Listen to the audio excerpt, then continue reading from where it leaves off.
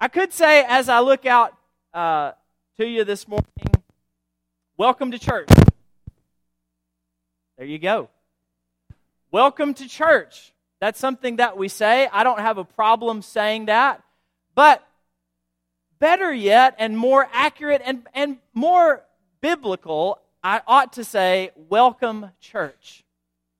And as I look out and say, welcome church, I'm not looking at the blocks or the windows or the pews. I'm looking at the faces of the baptized believers. And you know this to be true. Those of you who are Christians who have been saved by God, you are the church. I am looking at the church as I gaze out on this crowd this morning. If you've been saved, if you have believed in the power of Almighty God to rescue you from your sins, if you've been baptized in the name of His Son, Jesus Christ, then you have been added to the Lord's church by the Lord Himself. The church, what we are a part of, what we are members of, the church that Jesus established on the foundation of Peter's faith in Jesus Christ. I'm talking about the church that was inaugurated by the marvelous power of the Holy Spirit on Pentecost and the courageous preaching of the apostles in Acts 2. That church, you're a part of that if you are a saved, baptized believer. This church that I'm speaking about has endured for 2,000 years, and it will exist forevermore. And that's you. You are part of that. You are a unit, a member of that church. So welcome, not to church, welcome church. We're thankful that as the church, we can gather together this morning. Now, anytime we're dealing with an idea that is as big and profound and as difficult as this idea church can be, it's helpful to have an image, some type of metaphor to help us wrap our brains around this idea. And lucky for us, the New Testament has provided for us a collection of images to help us better understand the nature of the Lord's church. The Bible calls the church the bride of Christ. The Bible calls the church a temple of the Holy Spirit. The Bible refers to the church as a lampstand. The Bible tells us that the church is the family of God. And we could go on and on. But one of the Bible's favorite images for the church is a body. A body. This is the image that Paul uses quite extensively in 1 Corinthians 12. He spills a lot of ink, spends most of the chapter comparing the church to the body. And also in our text this morning, another text of the Apostle Paul, Ephesians 4, 11 through 16, Paul compares the church to the human body. So he says the church is a living organism in which the various members are the building blocks, the organs, the limbs. They are what constitutes the church, the body. And so that might lead us to ask this basic question. Why a body, Paul? Why compare the church to a body, Holy Spirit?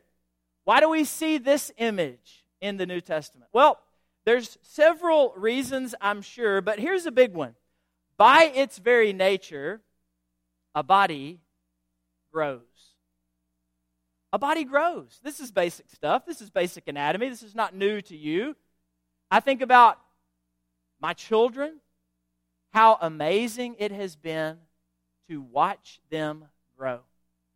And you don't have to have kids to recognize how amazing and incredible it is to see a person go from infancy to adulthood and grow. We might attach the word miracle to that. I mean, it's not something that's supernatural. It happens all the time. But what an amazing creation of God we are, and how God has designed us to go through these various developmental stages on our way to adulthood. We witness our children. They begin as helpless, dependent infants, requiring us to serve them in every way. And then they learn to see, and they learn to smile, and they learn to respond to stimuli. They roll over, and then they crawl, and then they walk, and then there's no stopping them. They start to make coos and noises, and then they begin forming words, and those words turn into sentences. And then they learn how to read and write, and their stature grows, and they develop various skills. It's incredible. Bodies grow. And if a body is not growing between infancy and adulthood, you don't have to call a medical professional in. You know there's a serious problem. If growth is stunted, if a child is not developing in appropriate ways, if a child is not growing, you know that something is wrong because bodies grow. Likewise, the church is a body, right? The body. That's what Scripture says. That's what Paul says in Ephesians and 1 Corinthians. If a church is not growing and maturing and becoming more Christ-like, and I'm not just talking about more people coming through the doors and being and warming our pews and being with us on Sunday, though that is what we desire. We want more people to be here with us so that more people can hear the gospel, so that more people can be obedient to Christ. That's part of it, but that's not the whole picture here. I'm talking about a church becoming healthier, becoming more godly, more holy, more pure, more Christ-like growth. If a church is not growing, then something's wrong. And that church is sick. And there's disease among us that needs to be identified and rooted out. Bodies grow. That is naturally what they do. Therefore, the church as a body ought to be always growing. Churches cease to grow when Christians cease to grow. Those of us who constitute the church, who are units, members of the church, let's zoom in a little bit and think about ourselves as individual Christians. If we are not growing, then how can we expect our church to grow? Only growing Christians can make growing churches. And so each of us has to ask ourselves this question: am I making meaningful progress as a believer? Am I a more devoted Christian today than I was yesterday, this week than last week, this year than last year? Am I studying my Bible more? Am I coming to understand who Jesus and His Father and the Holy Spirit are more? Is my life more committed as a believer than it was? Am I growing? Am I making progress? I can't expect this body of believers to grow if I am not growing myself.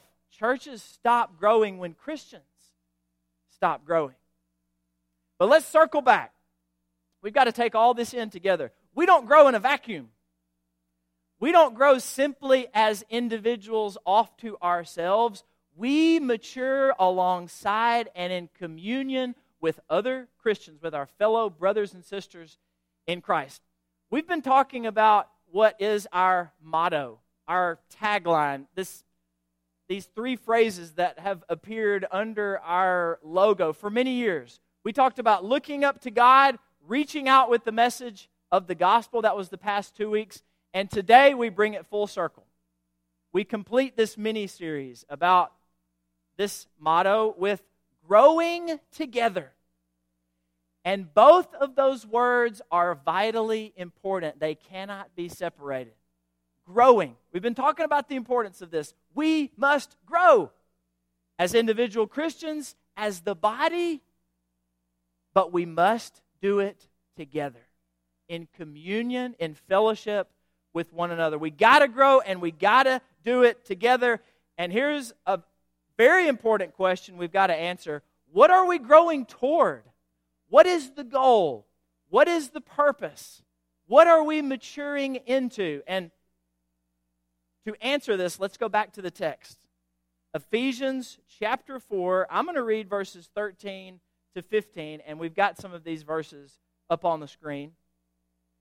Paul says, you are working together, you are equipping one another, you are building up the body of Christ, verse 13, until we all attain to the unity of the faith and of the knowledge of the Son of God, to mature manhood, to the measure of the stature of the fullness of Christ.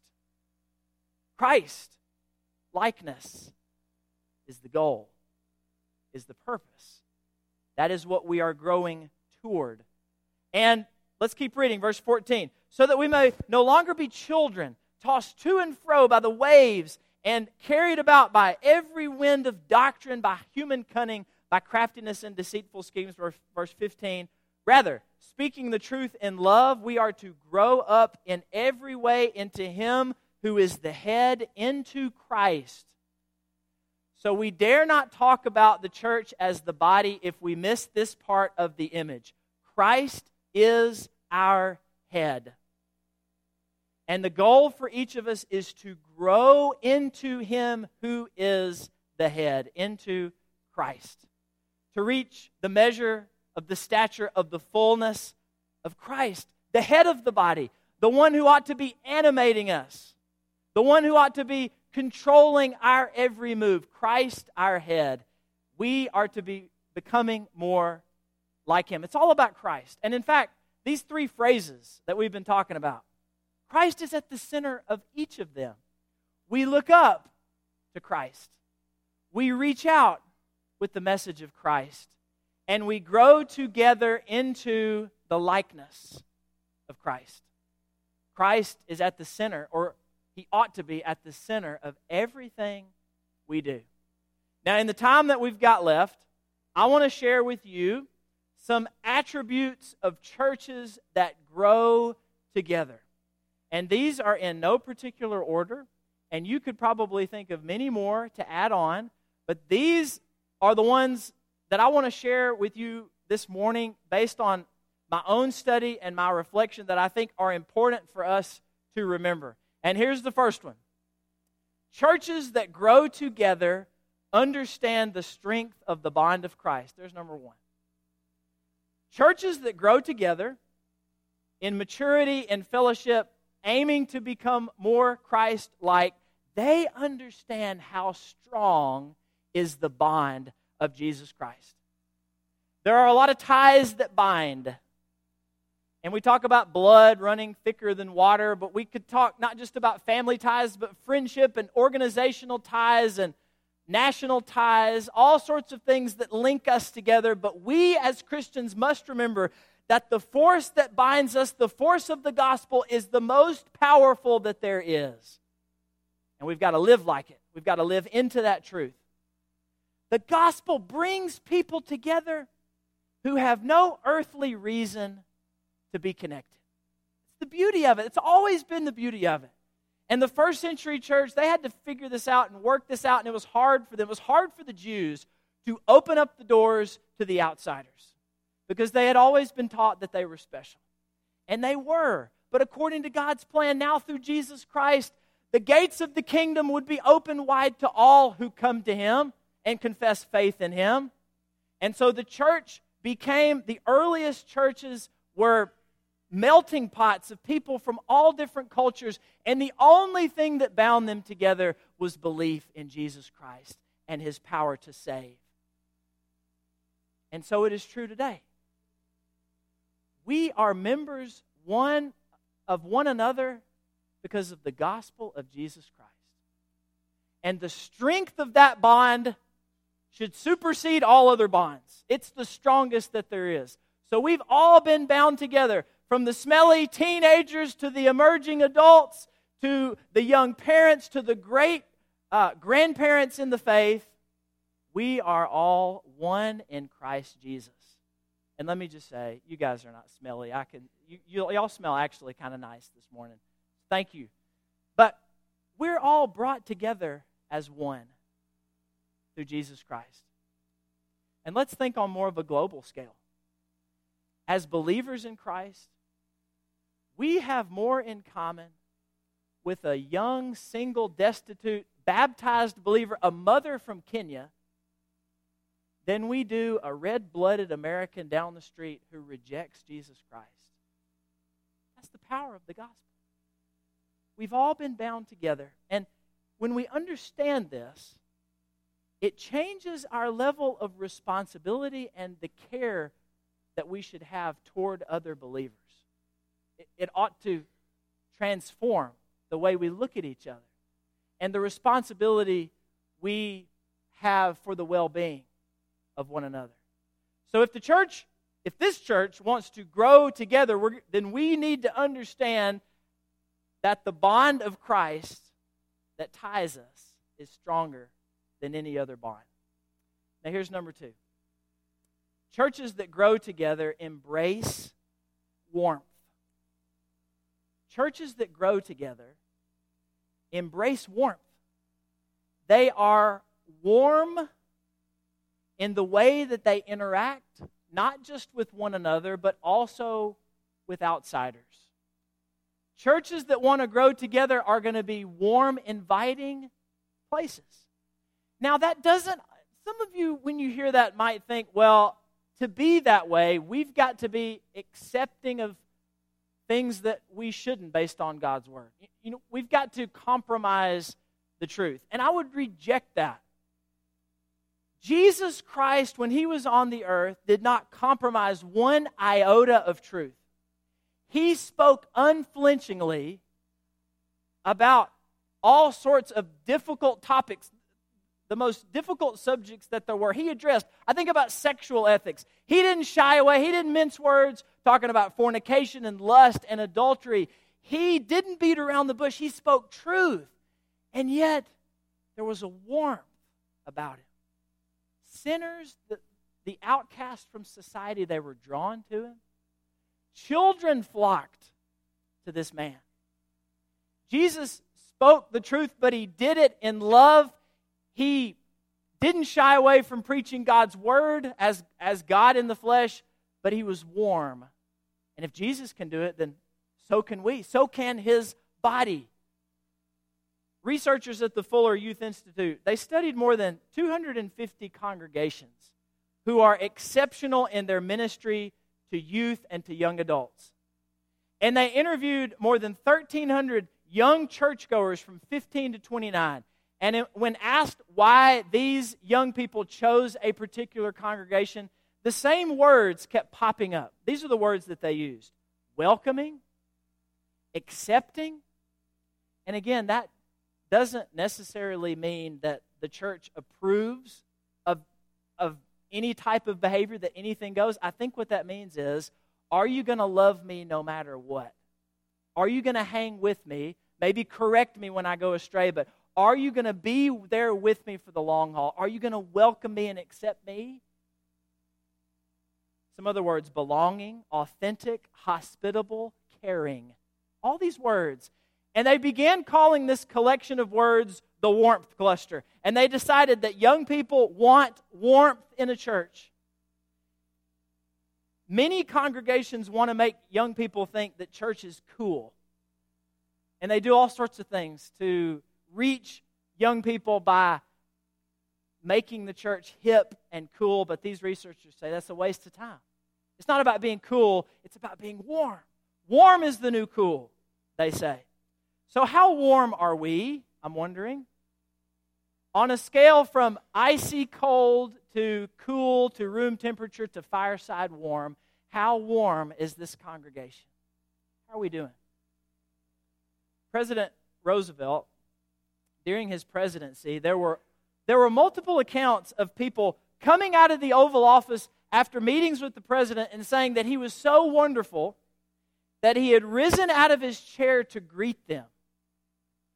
But experts today on Roosevelt's life tell us that this would have been impossible. Why? Some of you know. Because the president had suffered from polio as a child, and he had lost the ability to walk without aid. One historian said he never rose to greet anyone. He couldn't get out of a chair. So why did multiple people report that he rose to greet them when they had an appointment with him at the Oval Office? Well, the only explanation that anybody can come up with is that Roosevelt was so warm and friendly and kind that people were tricked into thinking that he stood for them. His very demeanor, though he stayed seated, rose to greet them. And that's how it should be in church. We must embrace warmth. if we are to grow together. Now here's number 3 I want to share with you. Churches that grow together, they're patient with one another. They're patient with one another. I want to share a small 3-word phrase with you, and I resent that the Walt Disney Company has hijacked this phrase and forever changed it for a generation of people. Here's the phrase, let it go. Don't start singing, please. I beg of you. Let it go. There are things that people will do to us in the body of Christ that hurt our feelings, that cause us to hold a bit of a grudge, that make us somewhat bitter, and we've got to let it go. Maybe you're thinking of somebody who said something hurtful to you. Maybe they intended to be hurtful, okay? I'll give you that. Or maybe they didn't. Maybe their words came out muddled and they didn't intend anything bad from what they said, but you've held on to it to this day. Let it go. We've got to learn as Christians to let some things go. We've got to say, you know what? Maybe that person was not having such a good day. Maybe they were not at their best when I caught them. Or maybe worse, maybe there's something going on in their life. They're really struggling with it. They're really struggling. And I caught the brunt of their frustration. They didn't intend to aim it at me, but it just sort of came out. We've got to learn to start giving people the benefit of the doubt and saying, you know what, I'm just going to let that go. Maybe they didn't intend for it to come out like that. I'm going to be patient with people. We need to remember what Peter says in 1 Peter 4:8. Above all, keep loving one another earnestly because what? Love covers a multitude of sins. In a church where love abounds, we will be able to overlook some things, to forgive some things. We've got to be patient with one another. If we're going to grow together, we can't let every little comment affect us and get on our nerves and cause us to get our feelings hurt. We've got to let it wash off our back and keep on moving and expressing love to one another. But though we ought to be patient with one another, here's number 4. Churches that grow together ought to also challenge one another. We've got to challenge one another. Just as God loves us the way we are but refuses to leave us here, so we must be challenging one another to deeper levels of devotion. We can't leave people where they are when they come up out of the waters of baptism. There is growth to be experienced, and we've got to be helping them along, pulling them along. I think about the image that Paul shares in Titus 2 of older men, mature, wise men in the church training younger men, of older ladies, mature, wise ladies in the church training younger women. We need our men who have been baptized believers for 50 years to say to our younger men, I remember what it was like to be tested in that way. I remember what that stage of life was like when we were first married, when we were raising the kids. I remember that temptation. And it may have been imperfect, but here's how I handled it. Here's how I resisted it. Here's how I managed it. Here's how we kept the faith through all those years unto this very day. We need our older, wiser, more mature believers to be reaching back and taking the hands of those who are less mature and helping them along. And listen, we need the faith of younger people to inspire the faith of some of us who are older, but whose flame has flickered out a little bit, and we've become a little too apathetic and a little too complacent. We need the bold and passionate faith of the young to inspire the old, and we need the steady, rock-solid faith to steady the young and to ground it. As I heard recently, faith is not just passed down, it's passed around. So we've all got to be blessing one another, challenging one another, and listen, this also involves accountability. Our culture says, mind your own business. Leave me alone. We live in a hyper-individualistic country, culture, not in the church. In the church, it is my business because we belong one to another, because we're part of the same family, because God has brought us together into the body of Christ. Now, if somebody was trying to saw off your arm or sever your leg, are you just going to let them do it? I'm sorry to be graphic, but this is the Bible's image, not mine, okay? The Bible's image of the church is a body. Now, if you think somebody would try to saw off your leg and you would just say to them, well, just make it quick, would you? No, you're going to fight for that limb. You're going to fight for that arm or that leg. You're not going to let it go. It's part of your body. And the same is true with those who we see drifting away. They're going astray. It's clear by the decisions that they're making. It's clear by the way they've pulled back from the body. And we must not let them go without a fight. And they may say, mind your own business, but we must say, it is my business because we belong together. And I love you too much to let the devil drag you away from this body. Being the church involves accountability, and it involves challenging one another and loving each other too much to let us get waylaid by Satan and pulled away. The last one that I want to share with you this morning is this. Churches that grow together not only pray for, but they pray with one another. Not just for, but with. And maybe some of us need to start with for, because we aren't praying for one another. We aren't devoted in our prayer life to lifting each other up before the throne of God. But the for's got to move into with. I think about James in 5:16 when he says, the prayer of a righteous person has great power as it is working, or as the King James says, availeth much. Prayer is powerful. Prayer is effective. Prayer works. And knowing what we know about prayer, it is baffling that we do not stop more often to pray with each other, to pray together. It's baffling to me. This does not come naturally to me, to stop and to pray. And I don't know why. I don't know if I'm a product of, my culture growing up, if this was just something that was never modeled for me, or if it's just about my personality. I have to work at this. But it's important that we show each other and the world that we believe that prayer is powerful, that it works. And there's no better way to show that than to stop and to pray with one another, with our brothers and sisters in Christ. If they're struggling with something, or just because we want to thank God for something, or if there's a goal that somebody wants to reach, the first thing that we ought to be doing is not dispensing advice or talking about it. We should be praying about it. And this is very challenging to me, a place where I need to grow. Now, in our text this morning, after Paul talks about how we are the body of Christ growing into Him who is the head, there is a caveat. There is a catch. In verse 16, we need to notice it. He says, from whom the whole body, joined and held together by every joint with which it is equipped, when each part is working properly. In other words, this only works when each organ is doing its job, when each unit is fulfilling its purpose, when each part is working properly.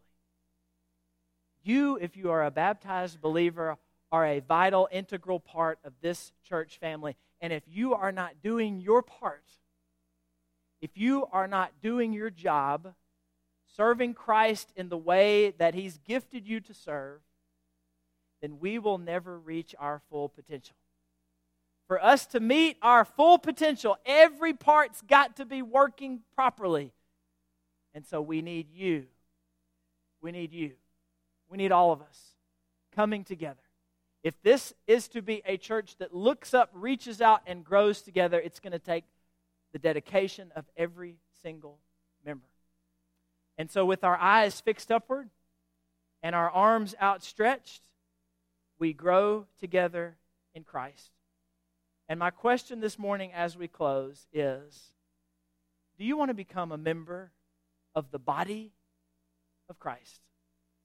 If you do, we want to invite you at this time to come to repent, to confess faith in Jesus, to be baptized for the forgiveness of your sins so that you can come up victorious out of that water, a new creature, joined together tendon and bone with other faithful believers from here into eternity. It is the tightest, strongest bond that exists on planet Earth.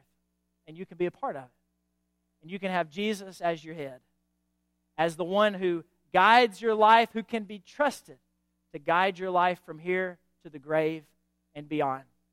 Or if you're struggling in any way, if any of the message this morning has pricked your heart and convinced you that you need prayers, or somebody in your life needs prayers and you need to bring those needs before God and before a church family that loves you very much, then you have an opportunity to do that as well.